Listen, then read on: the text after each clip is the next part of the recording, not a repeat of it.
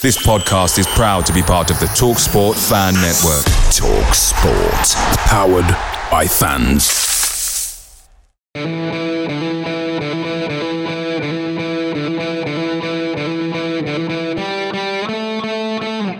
Wallace dips inside and hits. Oh, what a goal! Right, that is from Ross Wallace. Chris Waddle, is he going to have a crack? Oh, he does! He scores! Anything Paul Gascoigne can do, Chris Waddle can do. One by Stephen Fletcher back towards Adam Reach. Oh, Goal from Adam Reach.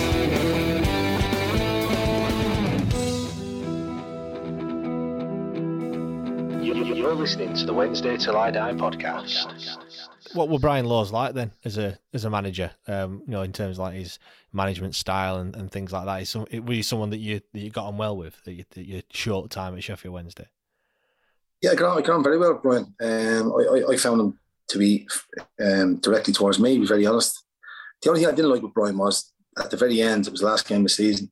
We played at home. I never pulled my hamstring in my life. I wasn't quick enough to pull my hamstring, but I pulled my hamstring against Sheffield Wednesday. So I kept United. And I came off after about 25, 30 minutes. And I was out for, I was probably out for about 4 weeks. And I came back, played the last couple of games of the season, was sub actually for the very last game. And he brought me on with half an hour, 45 minutes to go, I can't remember. And he pulled me after the game and said, look, I want to sign you. I want to get a deal done this summer. And I want you to be at the club next season. And that was the last thing I ever heard of him. He never rang me again after that. But that was a bit like, I was like, oh, right, well, he is as honest as you make out. But other than that, he was absolutely fine. I mean, he helped sort of resurrect my career in the sense that I got confidence and belief back in my knee that I was able to not be the player I was, but I was certainly able to manage it and cope with it and be able to get through games. You know what I mean? So yeah, I was very grateful to Brian for that. But in terms of his management style, I thought he was quite. I thought he was quite thorough. He had an awful lot of video analysis. He was doing video analysis, and he kept it brief before the game. I thought he spoke quite well. I thought he was clear with his messages, how he wanted it to be. I thought his training was decent. So yeah, all in all, I thought he was a good manager. Yeah, obviously he mentions as well, you're a true professional of the game, and is that kind of what you pride yourself on? Putting the hours on the training ground, doing things right as a footballer. Yeah, well, I mean, it started, I suppose, when I went to Stoke, we used to do this thing called a lactate run, and it was a 20-minute run where you'd run for 10 minutes. It was 4 minutes, 10 miles an hour, 10 kilometres an hour rather. It went 11, 12, 13, 14, 15. And then you got a lactate. And it was Gudjon Thorsen who brought this in. And it turned out it was me and a lad called James O'Connor. James who went up to play for Sheffield. Yeah. Two fittest players at the club. So I knew if nothing else, I could run, because I used to do an awful lot of treadmill running. But I think as you get older and you gain experience, it was more really about how the group were and how the group were committed to actually want to be successful, and the time not only you put on the training ground, but obviously what you've done away from the stadium and how you're leading your life. So yeah, it was something that I was always very conscious of, and probably having the experience of being around a lot of the lads that were in the Irish squad and looking at them playing week in, week out in the Premier League. You rob bits from what they're doing and how they're eating and stuff like that. So yeah, so you just try as a player to pass that across to your other teammates to help them. So yeah, but that was, I just felt I was always a team player, to be honest with you, and I would do whatever it took to help myself and help my teammates. Yeah, to try and win. I mean, before you came for the 6 month loan spell, apparently you could have gone to Leicester. Is that right? Yeah, Leicester come in. There was a couple of clubs actually. Southampton come in as well. But I'd been at Sheffield Wednesday. I knew what the club meant to the fans. I knew I was still going to be able to live at home and travel. I really enjoyed playing for the club. And yeah, it was a no-brainer, to be honest, to come back. It was one of them. I did think, if it goes well, it would be a club I'd love to sign for permanently. I thought that was going to happen in the summer. Obviously, it didn't happen. But it was one of them. It was, I really, really enjoyed my time at the club. I think Sheffield Wednesday has been one of them clubs for a good number of years now, where it's been a yo-yo club, and it's been differently run in terms of finances. And from where it was in the Premier League and where the potential, what its potential is. I mean, I always look at Leeds and Sheffield Wednesday as two clubs that I never understand why big investors don't come in and really go and buy the two clubs, because the potential is it's enormous. It's off the scale how big Sheffield Wednesday is. I don't see why nobody goes and takes that leap of faith and really tries to invest in the team. Yeah, I mean, you mentioned the game against Sheffield United as well. Obviously, you must have played in some big derbies, during your career. But where does the Steel City derby rank in terms of, how big that game is? Yeah, well, I mean, it's like any derby. You get told about it, and until you actually experience it yourself, you don't realise the hatred and the intensity. I mean, in and around the city, I was very surprised how 3, 4, 5 weeks before you were getting reminders of the game and how important it was to win, and what it meant to the fans, and I mean, even driving to the stadium, it was as you got to Bramall Lane, it was hostile. Do you know what I mean? You could tell it was there was two sets of fans that absolutely despised each other. So but that was great. It was great atmosphere, obviously, and Gary Speedler, the rest of me played in that game. So yeah, it was great. It was a good time for me. I wish I could have. There was the two clubs I wish I had more luck, if you like, at. And one of them was definitely the Sunderland one because of the size of the club and the fact it was right. And the other one was I wish I'd have spent more time at Sheffield Wednesday because it was such a great club, to be honest. Yeah, I mean, I can remember that Steel City derby that you played in. I was there in the away end. I think we were 2-1 up.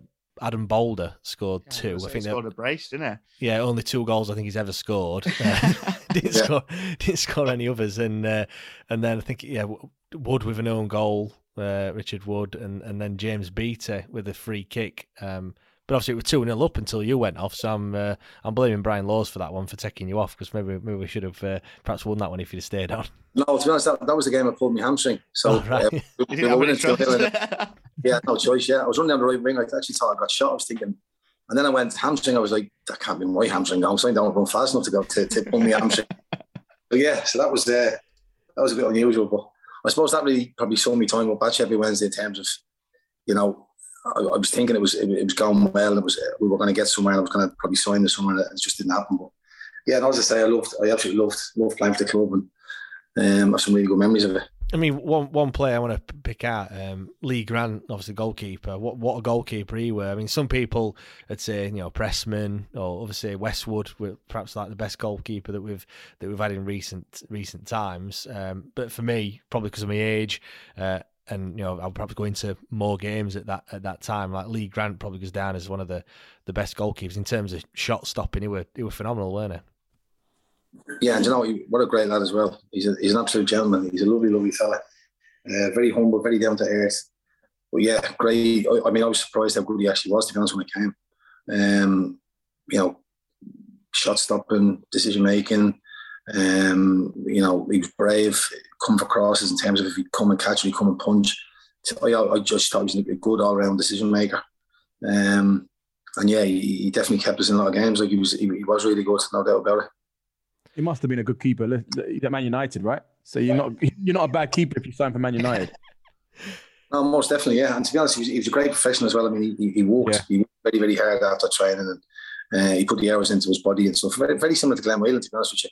Both of them would go and do ice baths and stuff like that in the middle of winter, and just to get the best out of themselves. And they'd obviously utilise the gym and do all they could. But yeah, it's no surprise now to see him still playing, still involved at Man United and still year on year getting another contract. And so good luck to him, yeah. 100%. He was a great lad and a very good player.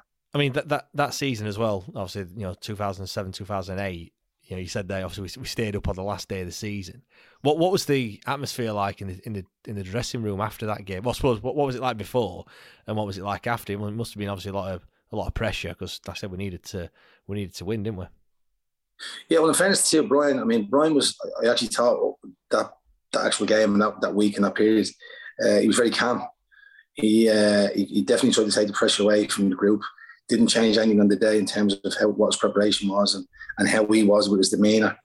Yeah, you could definitely sense there there was pressure on the game, but there was also a drive, I think, amongst the players that they certainly, it was in their hands. If we won, we were going to stay up, and that was how it panned out. We obviously played very well after the game. I think it was more relief than excitement or joy, if you like. It was more right. The job's done. The season wasn't great. It's ended well in the sense that we've kept our championship status, but there was nobody really jumping through hoops around like that. There was no celebrations of players high-fiving and stuff. I think the manager was exhausted.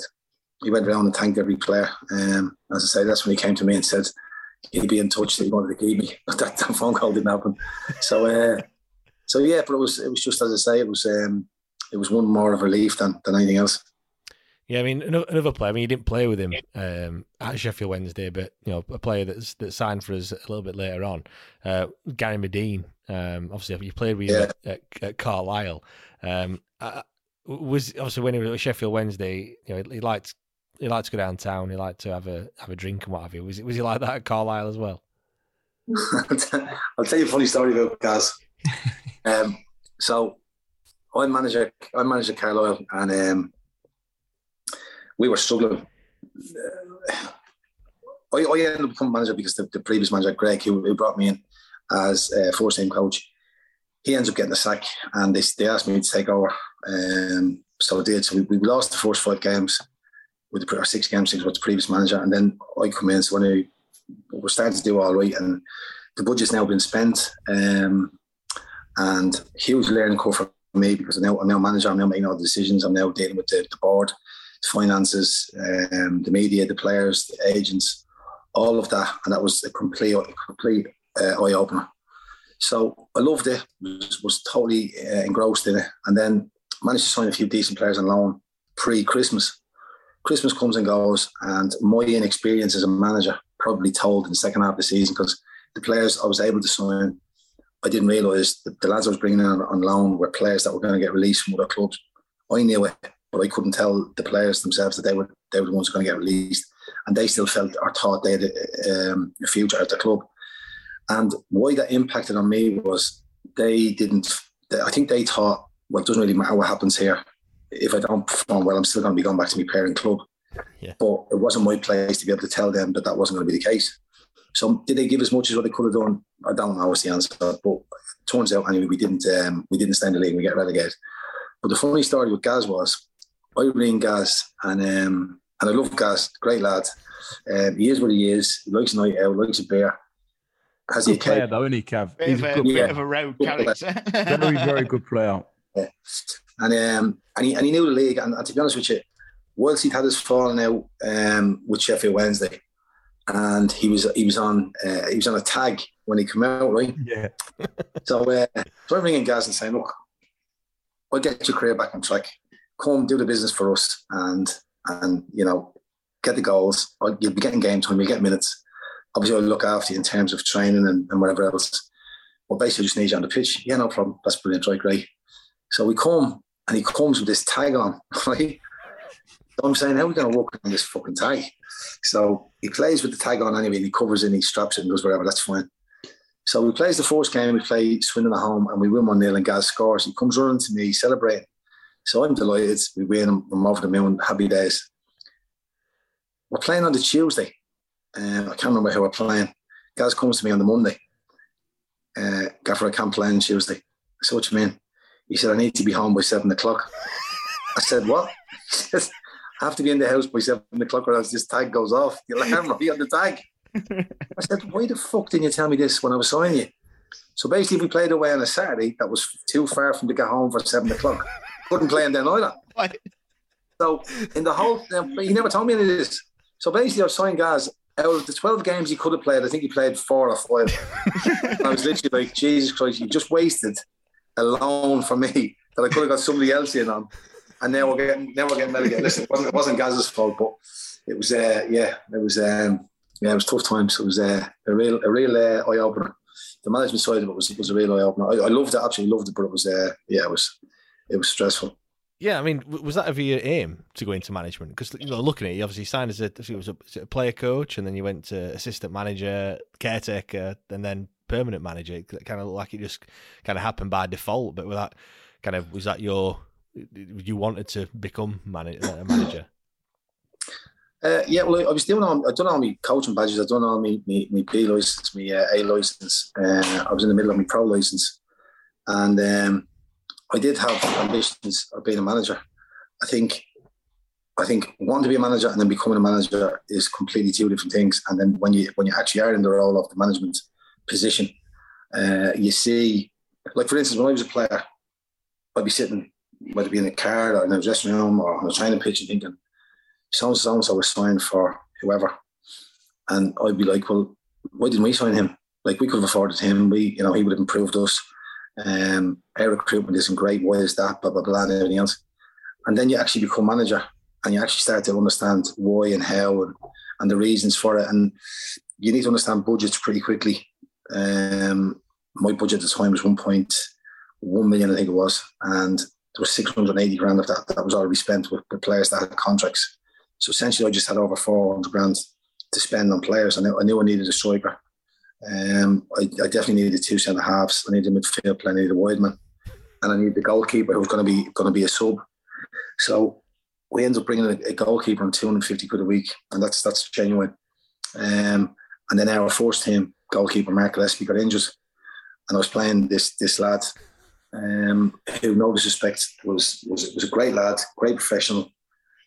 Hadn't really experienced League One and was playing a lot of games. And listen, it wasn't his fault. It was just where the club was. But in terms of recruitment, when I look back on it, the recruitment at Carlisle was shocking. We didn't have any scouts. We didn't have any. So who used to do all the signings then? Was it you, Cav, then?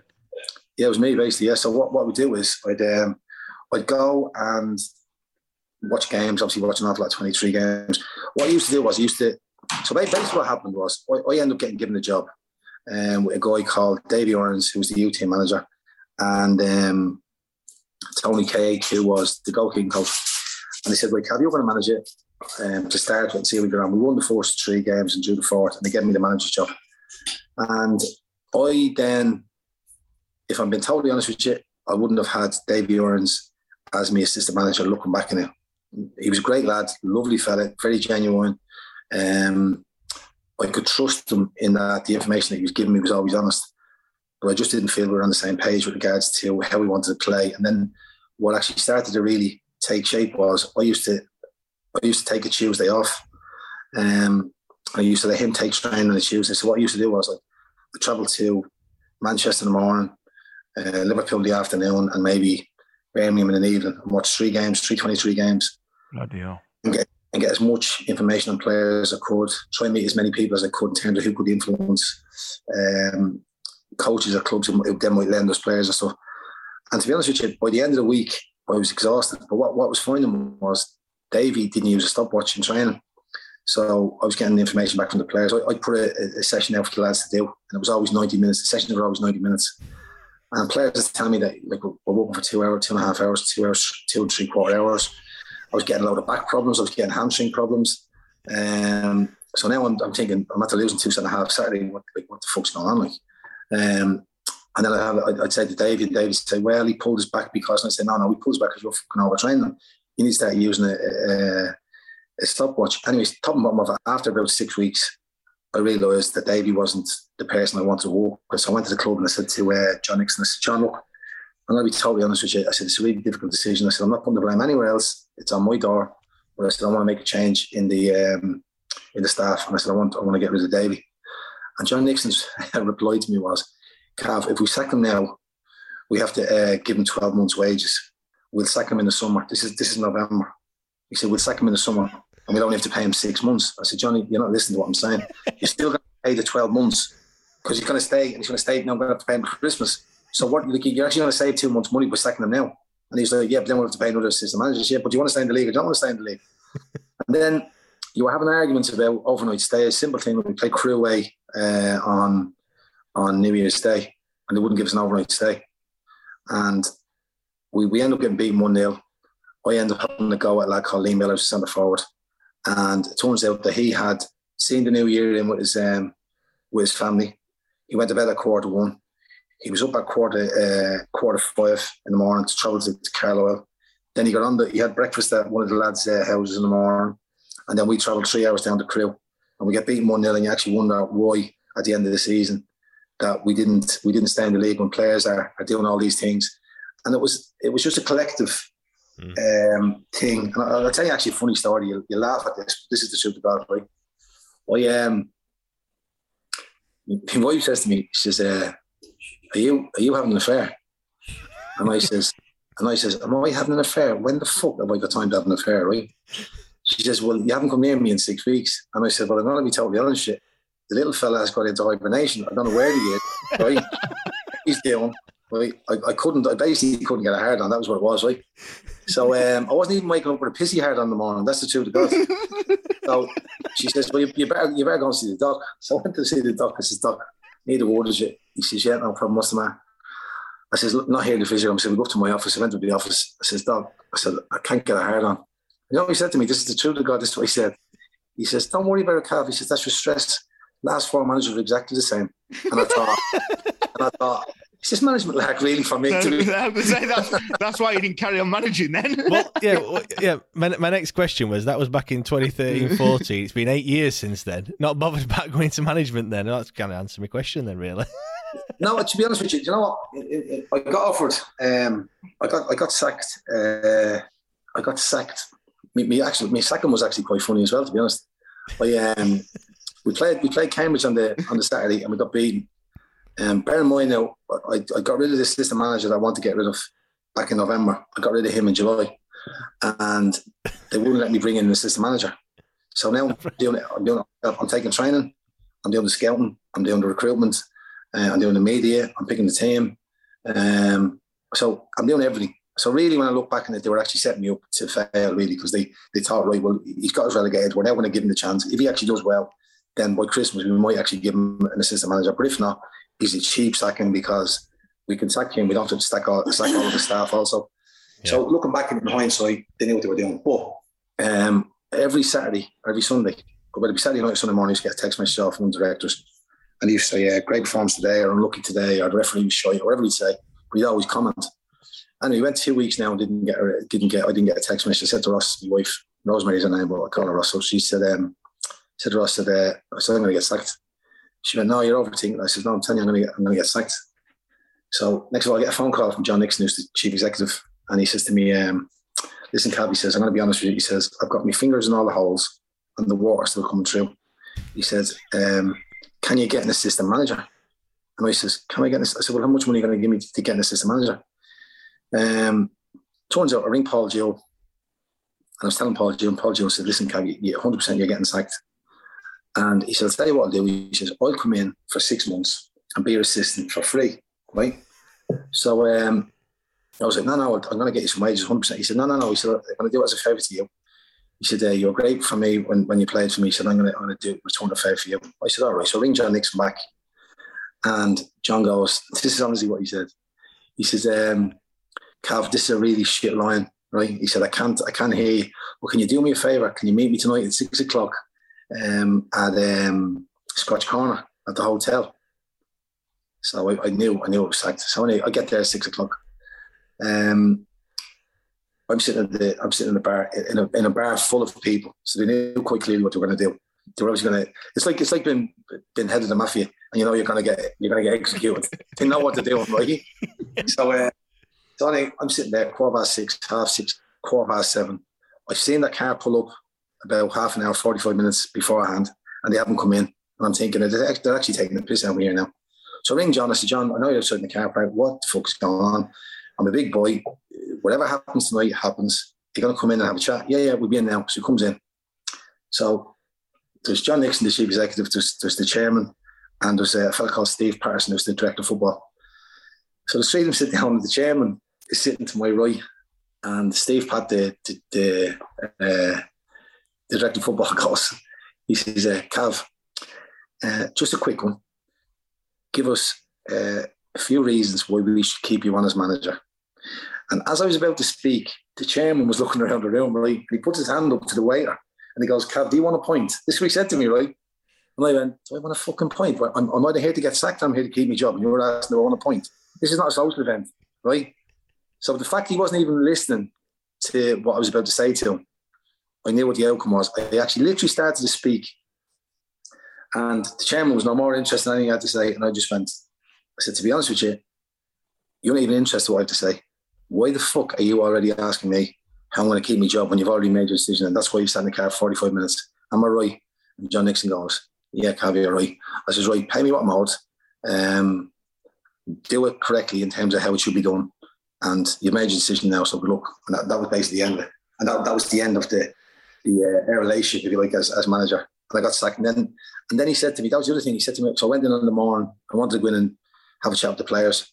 And he said to me, do us a favour, tell the players not to release on social media till 10 o'clock. That's when it's going to get announced on the radio and publicly.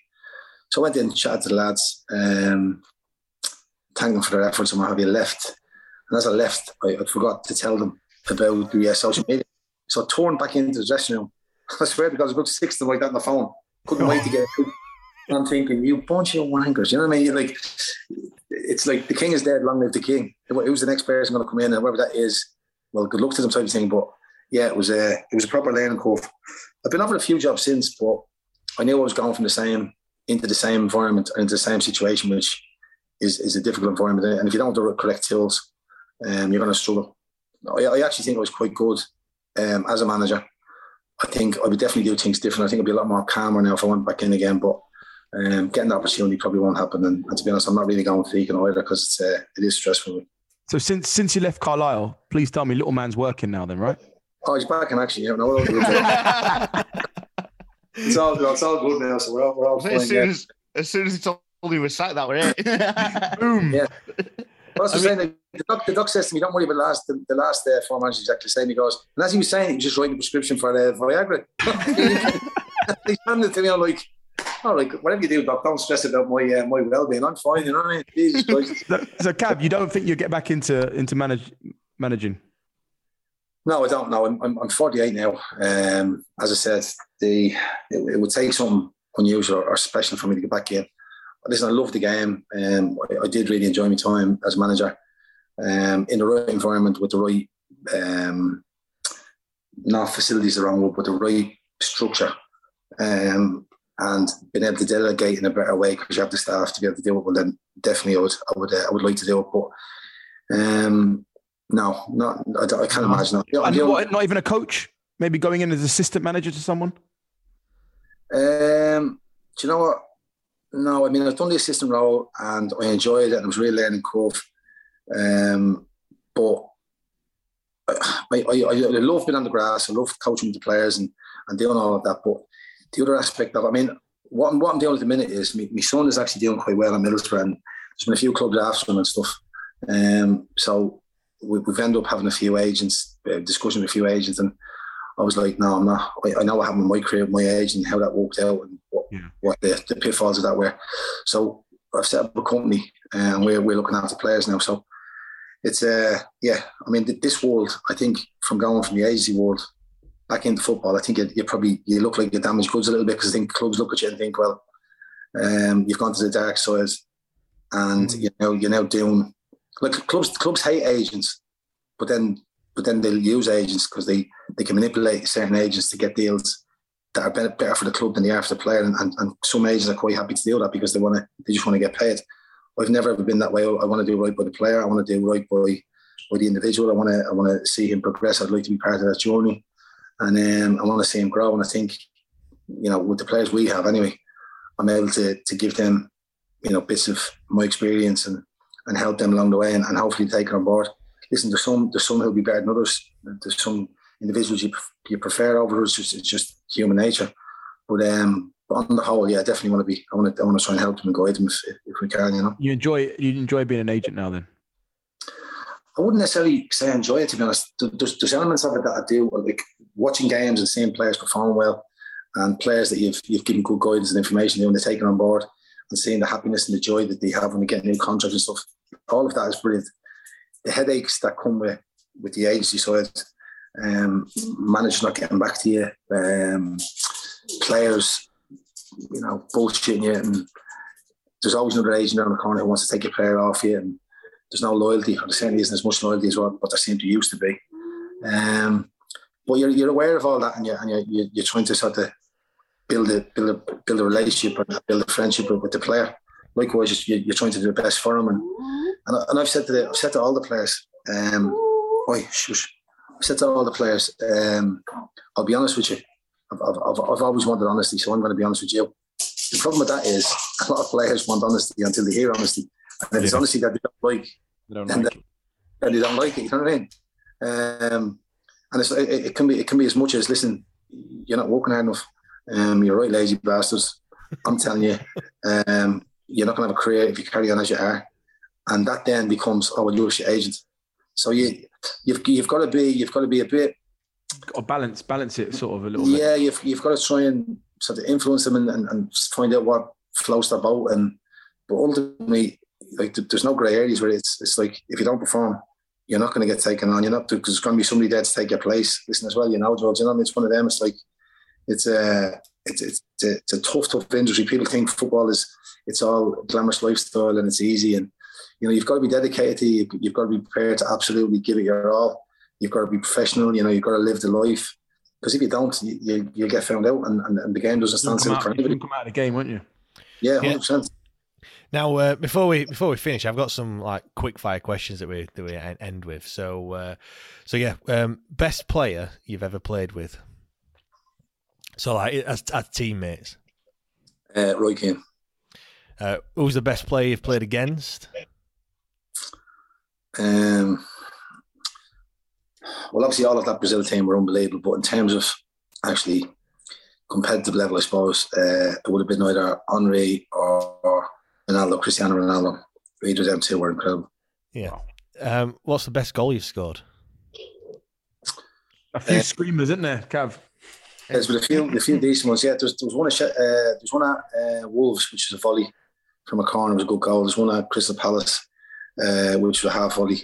Played around the corner, got it back and hit it and went top corner. So there's a few. There's two or three that I'd look back on and think, I wouldn't mind scoring either of them again. What was your first car that you bought when you turned pro?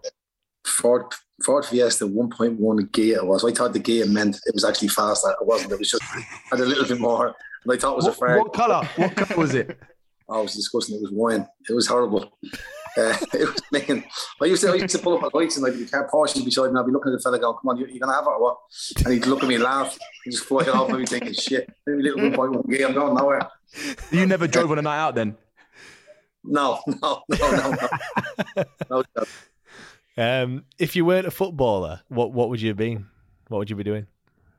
Do you know what? I think if I wasn't a footballer, it wouldn't have been something I wanted to do. But my dad was a sheet metal worker, and he done ventilation and stuff. He had his own company, so I probably would have fallen into that. But it would have been something that I hated. It wouldn't have been something that I enjoyed. And then I'm sure after maybe 4 or 5 years, I'd have changed and tried to have been, I don't know, something else really. But no, that was never really an option for me. Football was always something that I was prepared to sacrifice everything for. So yeah, there was only one real outcome. I want to be a player. That was it. And the final question, probably the most important one. When you were in Sheffield, did you ever have a Berry's pork sandwich? No, I didn't actually. No. You never had a pork? Oh, no. You've gone down in my estimation now, Graham. Well, I can only apologise. I didn't strive on that. But pork, to be honest, pork isn't my thing anyway. No, I don't like pork. Oh, you've got to have a pork. All the listeners now will just be thinking, "Oh, Graham." Like, yeah. Kev, I've got one quick question. Sorry to interrupt you. Who's the best manager you've worked under? The best manager for me was Paul Gill, and the reason being was I was at Cardiff, ended up leaving. Lenny Lawrence was manager. Got on great with Lenny. Lenny was brilliant. And obviously I was captain, and I had quite a say, if you like. I got to know an awful lot of things. I've gone to the club because I was involved in the manager was pulling me in. I know different bits and pieces. Anyway, I ended up signing for there's a bit of a fire sale at Cardiff, and Wigan signed me. So we're playing Ipswich on the Saturday. So this is actually a funny story, in fairness. I have a meeting through the week with the players to say, look, because we haven't been paid. I said, look, we're going to get paid. But even if we don't get paid, look, we would all be playing football on a Saturday afternoon. So regardless of whether we get paid or not, we're going to play on Saturday. It was actually against Sheffield United. So I have this team meeting. Everyone agrees. We're all in it together. We're all going to give it our all, and we're going to play for the club, play for the badge, play for the fans. Brilliant. So I get a phone call on Thursday to say that Wigan have come in for me. Long and short of it, the owner's sending up a helicopter. So I'm now flying on a helicopter to land in the training ground, right, on the Friday, to sign before 12 o'clock to then play against Ipswich, which is a top of table clash on the Saturday. So this helicopter lands on the training ground. I could see all the players looking, going, who have we signed? What superstar have we signed? Like, next of all, I get off the helicopter and I'm going, who the fuck is that guy? Right?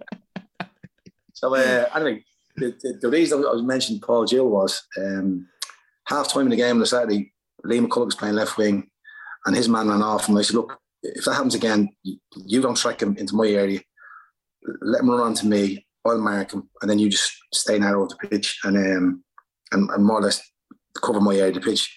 He said, yeah, no problem, that's fine. And as I said it to him, Paul Gill pulled me in front of everyone and says, I don't give a fuck who you think you are or what you've been in the past. We don't play by your rules here, we play by my rules. And you, this is the Liam McCulloch, you track your fucking runner even if he runs to the goal line. I don't give a shit. It's your man, you stay with him. And the reason and the point I'm telling that story is there was no grey areas. It was very black and white when you played for Paul Gill. You knew your role in the team. You knew what the structure of the team was. There was no player that was bigger or better than anybody else. Everybody had to put a shift in. Everybody had to be accountable. And he was just all around. His management style was excellent. If you weren't playing for whatever reason, in terms of injury or suspension, he didn't speak to you. He'd blank you. So he always left you feeling you wanted to give more. You wanted him to like you, wanted to speak to you, you wanted him to acknowledge you. And I just thought tactically, I thought he was very good. And he was just, at that time at Wigan, it was a great fit. And I thought he was a very good manager for me, innit? He did well, didn't he? Obviously, he finished 10th, was it, that season? Yeah, we finished 10th. We did the really final. Yeah, we get to the cup final, yeah. Cup final was actually funny. It wasn't funny. It was embarrassing, to be honest, because we got beaten 4-0. And it was awful. But funny story about that was, so we play on the Sunday against Man United in the League Cup final, and then I'm playing for Ireland on the Wednesday against Portugal. So obviously Ronaldo's going to play. And then we're playing Man United the following Monday, live on Sky Sports. At home this is. So when we play the cup final, we get beaten 4-0. And Ronaldo gets the ball, keeps the ball across the pitch about 4 or 5 times. A few lads try and kick him, what have you.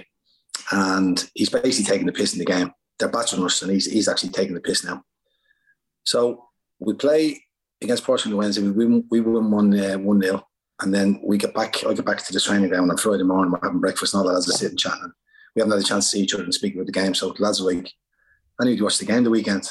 And a few lads said he had, and then they mentioned this about Ronaldo keeping the ball up. So everyone was pissed off, and everyone said, right, I'll tell you what we do. Who fancies putting 50 quid in the pot? First person to nail Ronaldo on Monday takes the money, right? So I'm thinking, I'm playing centre midfield. I've got a right good chance of mullering him. Right? I'll take the 500 quid. 100% I'm going to be forced to nail him, right? So they get the kick-off. Rooney plays the ball to Saha. Saha played the ball back to Giggs. Giggs pings it right wing. Ronaldo takes a touch with his chest. And Arian Dazil absolutely wipes, right? The game is about 2.5 seconds old, and he's already, 50 quid is gone. Right? and I've not had a chance to build Ronaldo, and I've not had a chance to win 500 quid, so it's gone. So I'm absolutely raging. So, in fairness, I did actually smash him in the game, and I got a yellow card from Mojave. But I mullered him, and it hurt me, so I knew it hurt him. And it was the only time ever in my career that I've actually taught this on a pitch. He stands up and he fronts me up, and I'm eyeballing him. I go, he's a good bit taller than me. It's the first time my career I've actually looked at somebody and thought, you know what, you actually are one handsome bastard. and this is the other funny part. Jimmy Bullard comes running over to separate the two of us, and he pulls me, he grabs me, he pulls me to the side, and he goes, Jesus Christ, he smells gorgeous as well, doesn't he? I was thinking, Jimmy, that's the last thing I need to be hearing. You leave me alone. I'm trying to fall out with Ronaldo here. Like, yeah, all fun and games. What would I mean? I said we're finishing, but what would Jimmy Bullard like? I mean, he's such a character, isn't he? Oh, he's bonkers, absolutely bonkers. Good for the dressing room, though. Cav, was he? Yeah.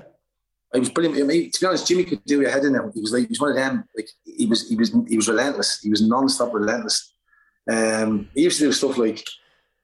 So the year we got promoted, we didn't really have any foreign lads in the dressing room. They were all like a nucleus of British and Irish lads and what have you.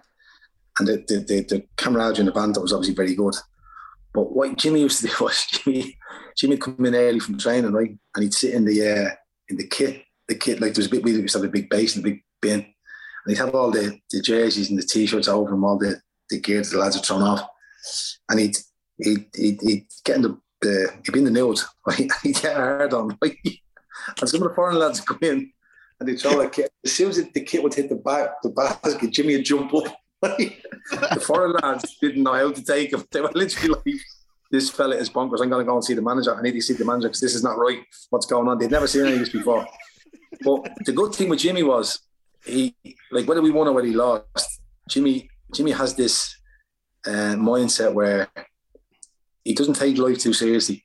He can have a laugh about everything. So he always brought that to training. So there was always a good mood, and you never felt like there was a dark spirit over the place. And it was great for the club and for the way we were. You know what I mean? And yeah, some of the stuff he done, he was bonkers. Like, Jesus Christ, bonkers. The thing with Jimmy as well was, you used to say to Jimmy, the lads would say to Jimmy, I dare you to do whatever, blah blah blah, right? And Jimmy would say, I'm not doing that. And then one of the lads would say, Gaza would do it. And Jimmy would go, Gaza wouldn't do that. He'd go, of course he would. And I used to say to him, Gary Kelly would do it. Gary Kelly's madder than you anyway. And then that used to really piss him off. So no matter what you asked him to do, if you said Gary Kelly would do it, he would do it to prove he was madder than Gary Kelly. So yeah, it's very, very immature, but honest to God, some of the crack he used to have. Tell you another funny story. This is one of the best ones he's done. My first away trip, we're away in the hotel and the manager says, right, 7 o'clock dinner. So the lads are all saying, look, everyone gets down. The manager likes to be down there early, so get down for about 7:15. So I said, fair enough. So anyway, I come down. And as I get down, all the lads are huddled around this table and they're all like looking over, like what's going on. So and Jimmy has this A4 sheet of paper and he's drawn a picture of a Christmas tree. So 7 Christmas trees, yeah?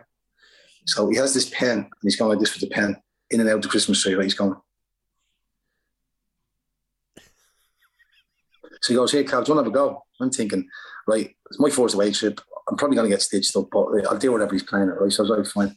So I get the pen, I go in and out the tree. He goes, geez, he's natural, isn't he? Look, how good is he? Unbelievable, right? So I'm thinking, wow. So he goes, fast, I Cav, so I'm going. He goes, right, I'll tell you what we do. He says, we'll do it one more time, but this time we're going to blindfold you. And he says, all right, fair enough. So he blindfolds me, right? And he goes, right, you ready? As I went to do it, he clattered me across the head and he goes, you've hit a tree. So I went berserk. I chased him to the hotel, I was going to kill him. But all the lads, obviously, it was at my expense. All the lads were taking the piss and I'm laughing. But that was Jimmy to a T, you know what I mean? He was fun and games. Did you play with Gary Teal as well at Wigan? Yeah, Teal was there, yeah. Teal was a good lad, good player, played in the right.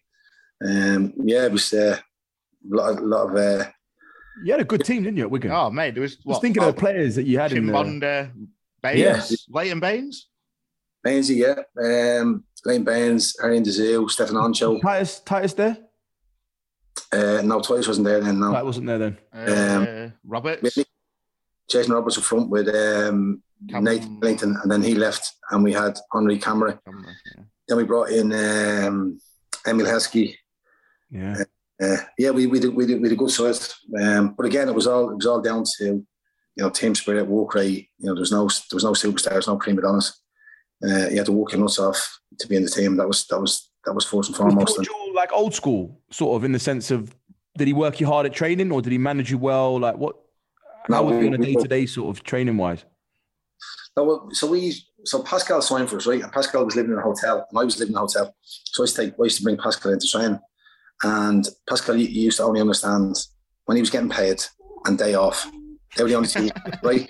Didn't didn't understand anything else. But if we got a bonus, he understood that as well, right? We won a game. Oh, that big ball, how much? Oh, right, Granny, he knew all that, right? So anyway, we were trying. Paul Julie used to do this thing where we had this this game. I can't remember the name. The game was called now. Anyway, we'd have 3 teams, and there was 8 in one team, 8 in one team, and 8 in another team. And a team of 8 would stand one end of the goal, one end of behind the goal, 4 on each side. And then one team would attack. If you scored, you went up the other end, you attacked again against the other team that's been resting. If you didn't score, you had to defend, and you had to defend the halfway line, and they weren't allowed to get across the halfway line. And if they took a touch, a yard one side of the line and one side of the other line, then they were now attacking, and the opposition team would come on. So basically, anyway, we played that for ages, right? It was all about defending, where you're going to show the players, going to show them outside, show them wide, defending space, defending balls into the box, all of that. And it was all real game efficient, but it was in a big area, so you were covering lots of ground. And if one player let you down because didn't track the run, then you were struggling. Anyway, the top team who won didn't have to run. The team who came second had the less run, and the team who came last had another run. And what the run was you start on the bottom line, and you had to go to the top line and back, and everyone had to get in 30 seconds. And if you didn't get in 30 seconds, you'd go again. So Pascal comes in. Pascal's a really good player. Very first day we went and done this, and top line and back, all of us got in apart from Pascal. He went, right, let's back in the line again. So we're all moaning like, fuck on, like, are you taking the piss or what? Top line and back, we all get in again, apart from Pascal. He goes, right, let's do it again. And then the lads lost their shit, right, with Pascal, and we're proper fuming and what have you. And I didn't realise at the time, but when I look back on it, it was an ingenious way of him getting us to manage each other, because the expectation and the standards that were set in previous years were never going to change. And rather than him have to dig out Pascal, he knew that we would. So Pascal either grew up to speed, or he was going to get 2-footed in training. He was going to get hurt in terms of how. Yeah, he was going to get mullered. And in fairness, he bought into it in the end. But we would do that on a regular basis, and we would do that like if we played and you won on a Saturday, you could do that on a Monday. It was a wave game, it was called. That was what the game was called. So he kind of allowed like the players sort of to take care of the dressing room as well. Yeah, our dressing room was our domain, and he'd never interfere in that. But in terms of what the structure was and how we want us to play, and obviously the rules of the training grounds on the pitch, he was all over. He knew exactly what every person's character was, mindset, what their drive was, what their ability was. Is that why probably he was good at man management? At that stage, yeah, he was excellent. Because he knew each player and how to get the best out of them. Yeah, and I think also he signed players that he knew had a little bit of a point to prove. And he done his homework. He would speak to them. I mean, after I signed from him, I got a phone call from about 4 or 5 different coaches. So I had Paul Gill on the phone about, you really, what was he asking? He was asking my temper, my mindset, my character, my professionalism. Was I a drinker? Did I go out regularly? Had I got a family? All of them things that he knew would impact on how I'd be able to play. And yeah, he was. I thought he was brilliant. Really, really good. Excellent, Graham. We're gonna wrap it up there. I just want to say, fantastic chat there, and some of the stories you've got are absolutely brilliant as well. And just thanks for agreeing to come on and speak to us. Yeah, no problem at all. I hope I haven't offended anybody with my stories, but yeah, they're all from a good place. No, great stuff, and definitely keep in touch, Graham, and obviously we can have you on again, maybe sometime in the near future. Yeah, no problem at all, fellas, and I appreciate it. Thanks again. Cheers, Gav. Thanks a lot, mate. Cheers, mate. Cheers, Graham. Thank you very much, mate. Cheers. Bye. Mate.